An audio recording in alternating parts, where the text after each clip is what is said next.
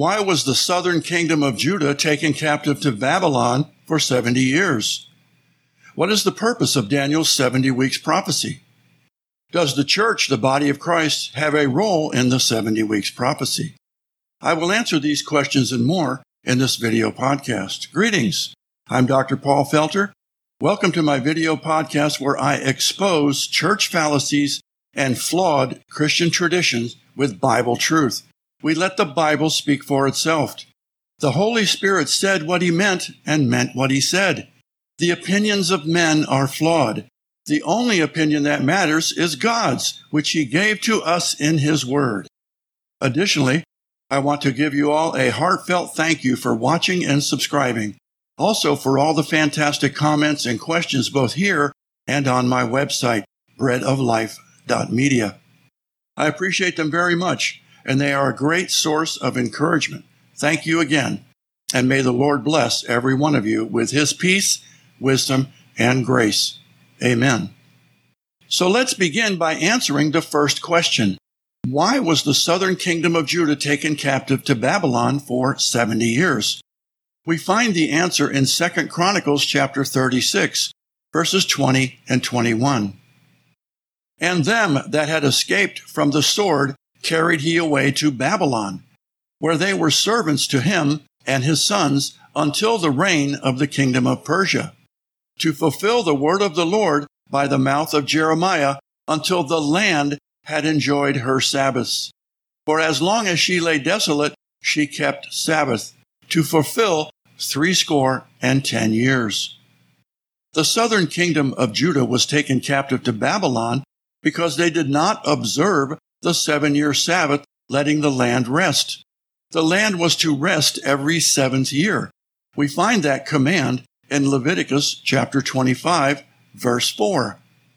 But in the 7th year shall be a Sabbath of rest unto the land, a Sabbath for the Lord. Thou shalt neither sow thy field nor prune thy vineyard. Failure to keep this command resulted in the following penalty. Leviticus chapter 26, verses 34 and 35.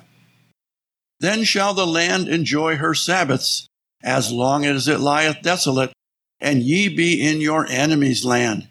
Even then shall the land rest, and enjoy her Sabbaths. As long as it lieth desolate, it shall rest, because it did not rest in your Sabbaths when ye dwelt upon it. The 70-year captivity of Judah in Babylon was to give the land of Judah the 70 Sabbath rests it was owed in keeping with God's law. The prophet Jeremiah affirms that in chapter 25, verses 11 and 12.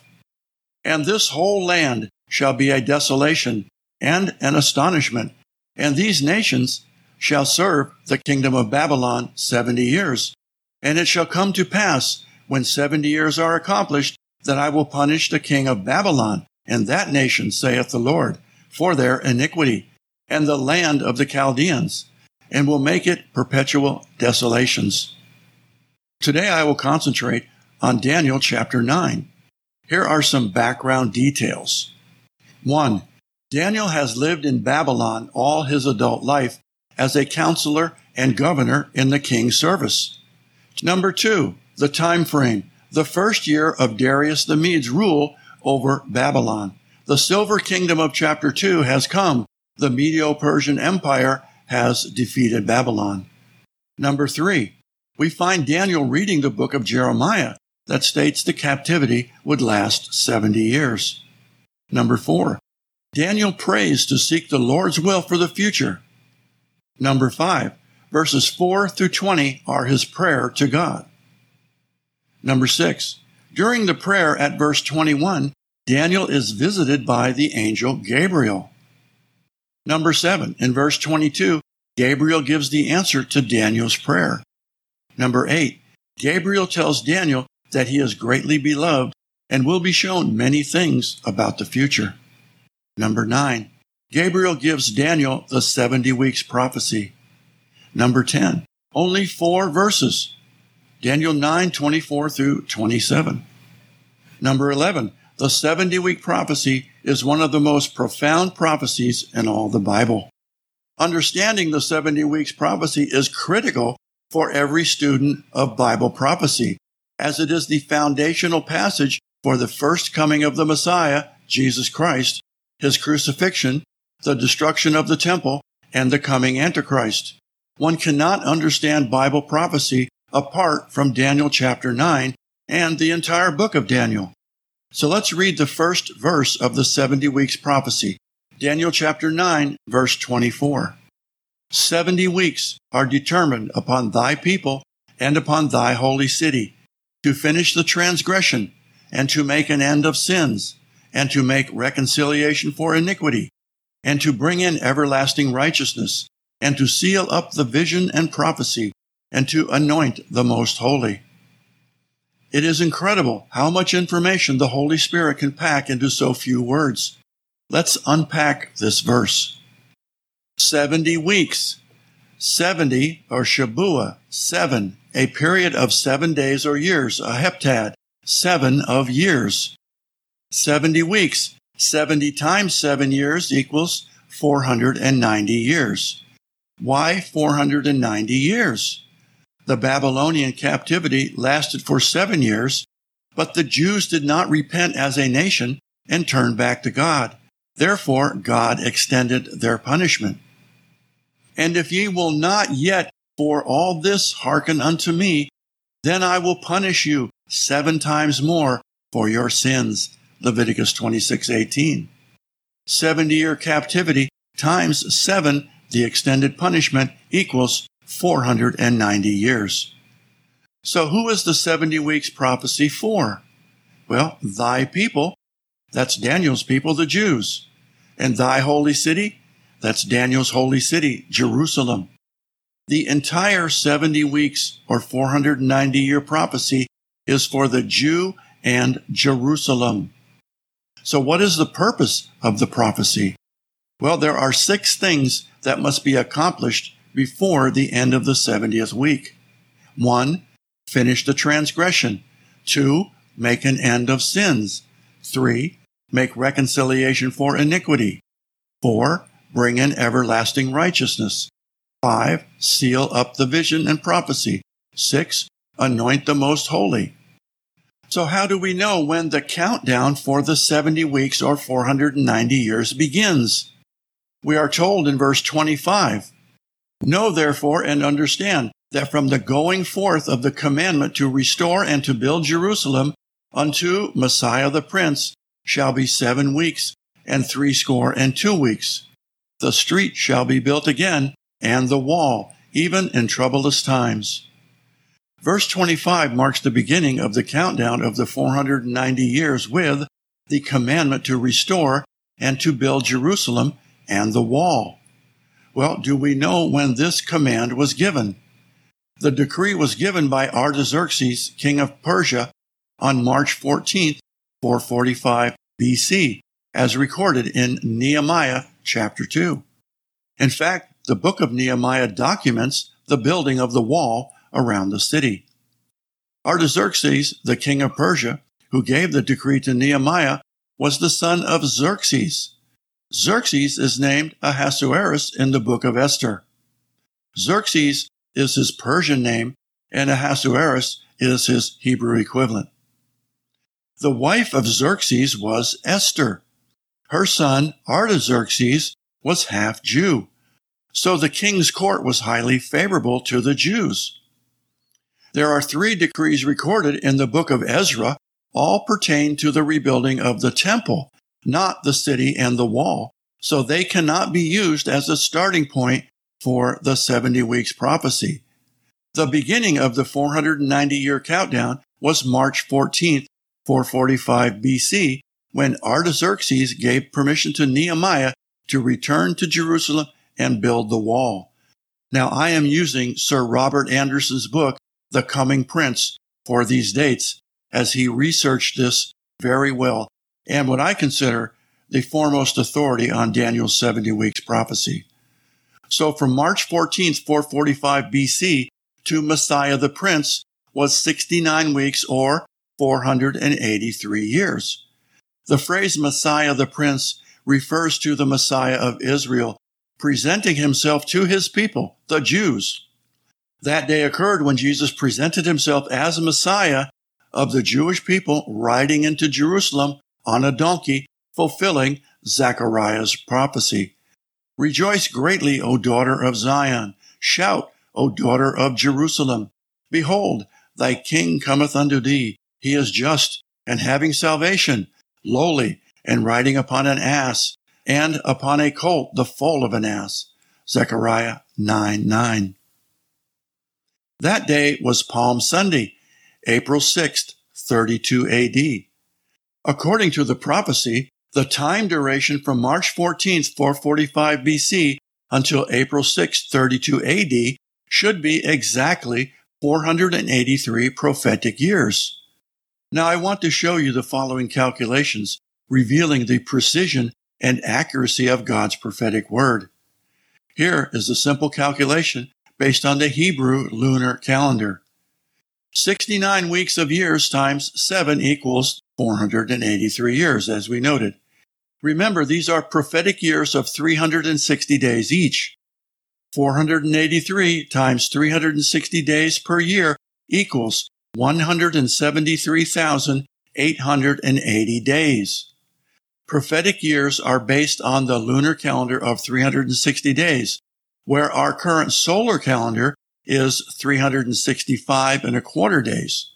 So here is the calculation from the solar year of 365 and a quarter days per year.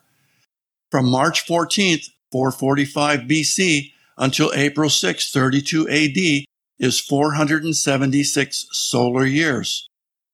445 BC years plus 32 AD years minus 1 equals 476 years.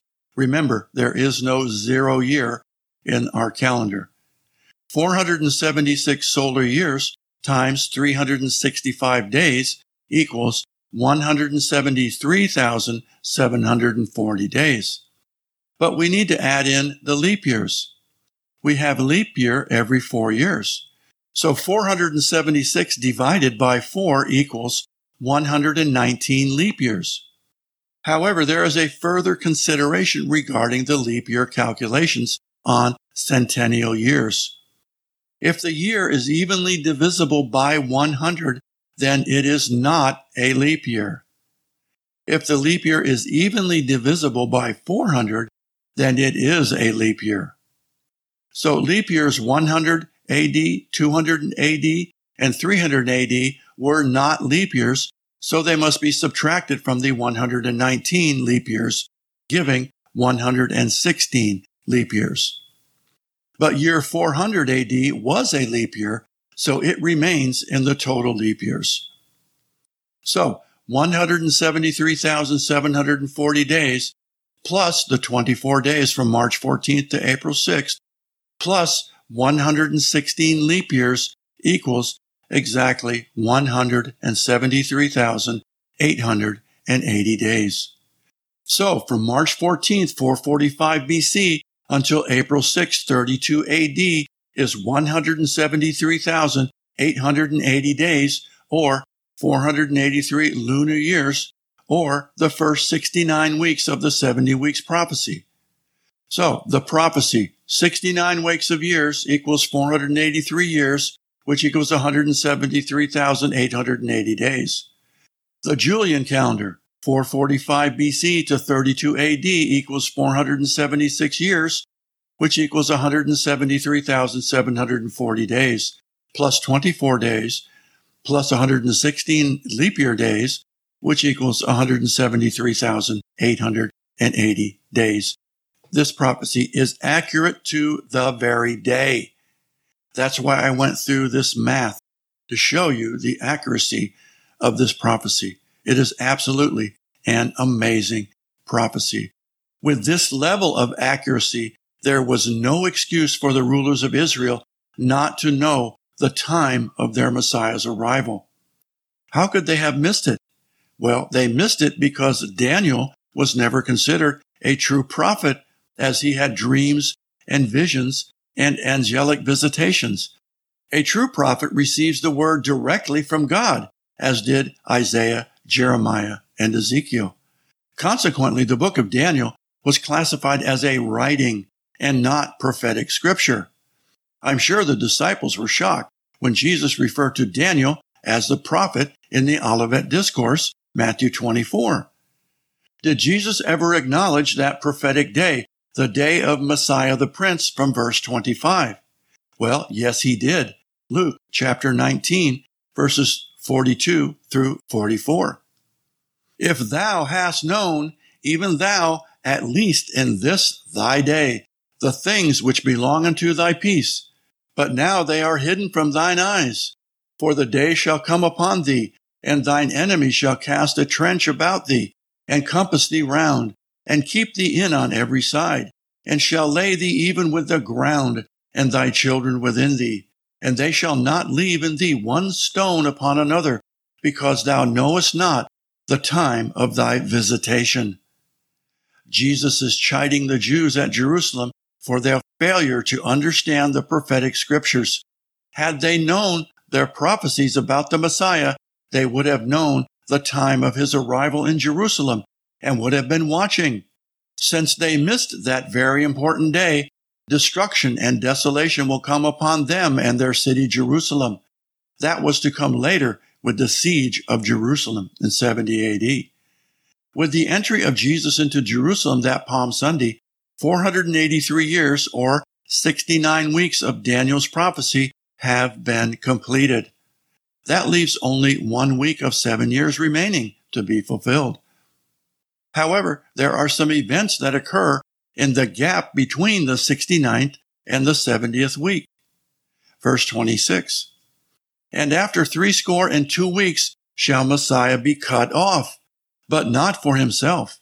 And the people of the prince that shall come shall destroy the city and the sanctuary, and the end thereof shall be with a flood, and unto the end of the war desolations are determined. 2 major events happen in the gap between the 69th and the 70th week. Number 1, Messiah be cut off. The Jewish Messiah, Jesus Christ, is cut off or crucified, but not for himself. He was not crucified for any crimes he committed. He was crucified for the sin of the world, yet he was sinless.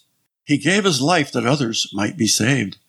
Number 2, the people of the prince that shall come shall destroy the city and the temple. Well, who were the people that destroyed the temple?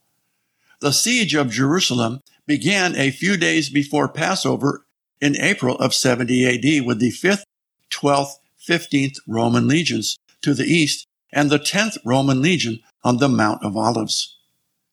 The prince that shall come, the yet future Antichrist, is of the people that destroyed the temple.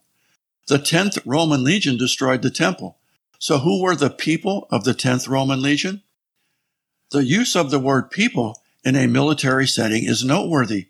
The context is the Roman siege of Jerusalem, so one might expect terms like soldier or warrior or fighter, etc. But the word people is a secular term associated with society, not a military campaign. So the people of the 10th Roman legion were primarily Turks, Syrians, and Arabs, as the 10th Roman legion was based in Antioch, Syria. Following are some quotes with attributions from noted historians showing the composition of the Roman legions. Early in this year, Titus Caesar found in Judea 3 legions, the 5th, the 10th, and the 15th. To these he added the 12th from Syria and some men belonging to the 18th and the 3rd, whom he had withdrawn from Alexandria.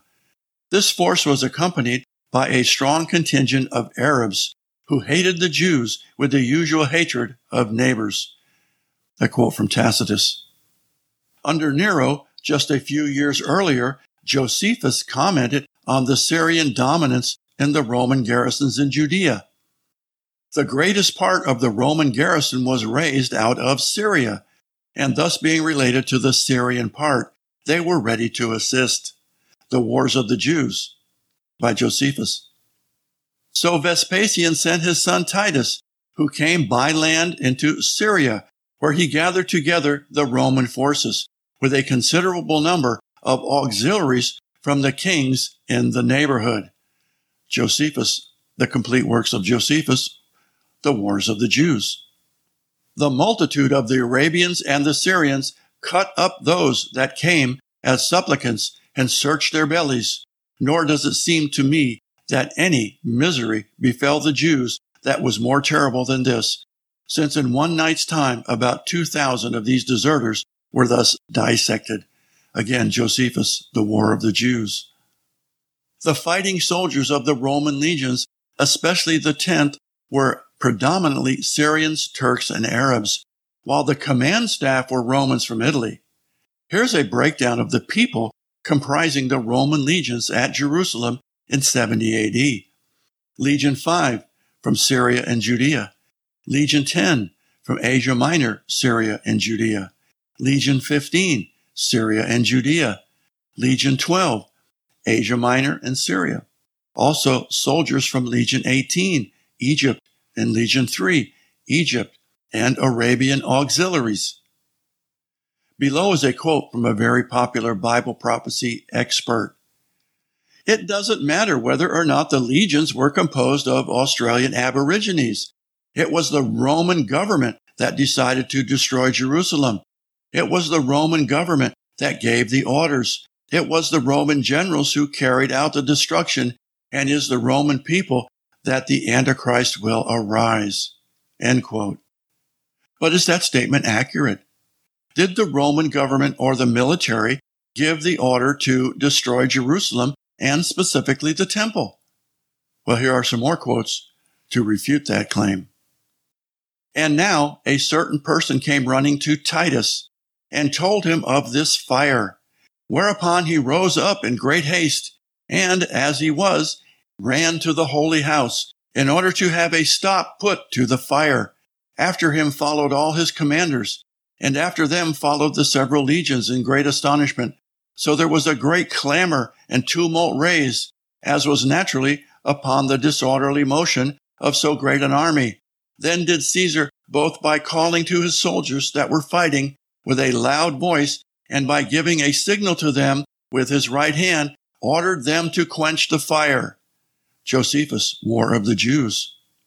There you see that Titus gave the order to quench the fire that they were starting in the temple. He did not give the order to destroy it. He gave the order to try to save it. Another quote. Titus, supposing what the fact was that the house itself might yet be saved, he came in haste and endeavored to persuade the soldiers to quench the fire. Yet were the regards they had for Caesar and their dread of him who forbade them not as hard as their passion and their hatred for the Jews, and a certain vehement inclination to fight them, too hard for them also. And thus was the holy house burnt down without Caesar's approbation. Josephus, War of the Jews. Here again another quote showing that Titus did not order the destruction of the temple. He wanted it saved. They did it against his orders and against his will. The 10th Roman Legion, based in Antioch, Syria, broke through the wall and destroyed the Holy Temple in August of 70 AD. The 10th Legion was comprised mainly of Syrians, Turks, and Arabs. Therefore, the people of the prince that shall come, the Antichrist, were Syrians, Turks, and Arabs, not Europeans. So likewise, the coming prince, the Antichrist, will be from the same geographical area, the Middle East. Those are his people, and they will follow him. So let's review our checklist. Turks, Syrians, and Arabs destroyed the temple in 70 AD. The prince that shall come, the yet future Antichrist, is of the people that destroyed the temple. The 10th Roman Legion destroyed the temple. The people of the 10th Roman Legion were Turks, Syrians, and Arabs, as the 10th Legion was based in Antioch, Syria. That happened in the gap between the 69th week and the 70th week. The text clearly states a gap of some 38 years, the crucifixion to the destruction of Jerusalem.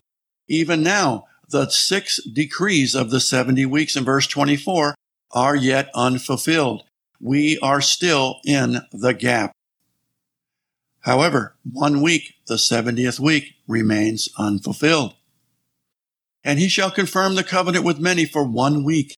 And in the midst of the week he shall cause the sacrifice and the oblation to cease. And for the overspreading of abominations he shall make it desolate, even until the consummation, and that determined shall be poured upon the desolate. Well, lots of big words there, but let's break it down. He is the prince that shall come, the Antichrist. He will confirm a covenant for 1 week, 7 years. The covenant will be a peace agreement that includes the rebuilding of the Jewish temple. We know the Antichrist comes on the scene as a peacemaker, as depicted in Revelation chapter 6, riding a white horse. The covenant could be the covenant of Moses that includes the priesthood and temple sacrifices. The Antichrist wants the temple rebuilt, not so the Jews can worship God, but so he can sit in it, proclaiming himself God. The temple will be rebuilt early in the 7-year tribulation, because the Antichrist will stop the daily sacrifice at the midpoint, 3.5 years. And he shall make it desolate.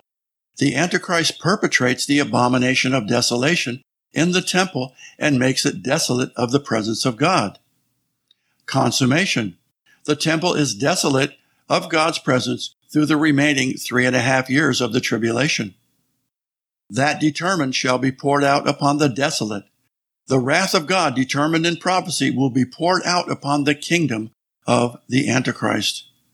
The 70th week of Daniel's prophecy culminates with the destruction of the Antichrist kingdom and the fulfillment of the purpose of the prophecy. At the second coming of Jesus Christ, the Lord will fulfill these 6 promises to the Jewish people: to finish the transgression, to make an end of sins, to make reconciliation for iniquity, to bring in everlasting righteousness, to seal up the vision, and to anoint the most holy. Well, thank you for joining me. Please check out these additional resources in the description below. See you next time, and God bless.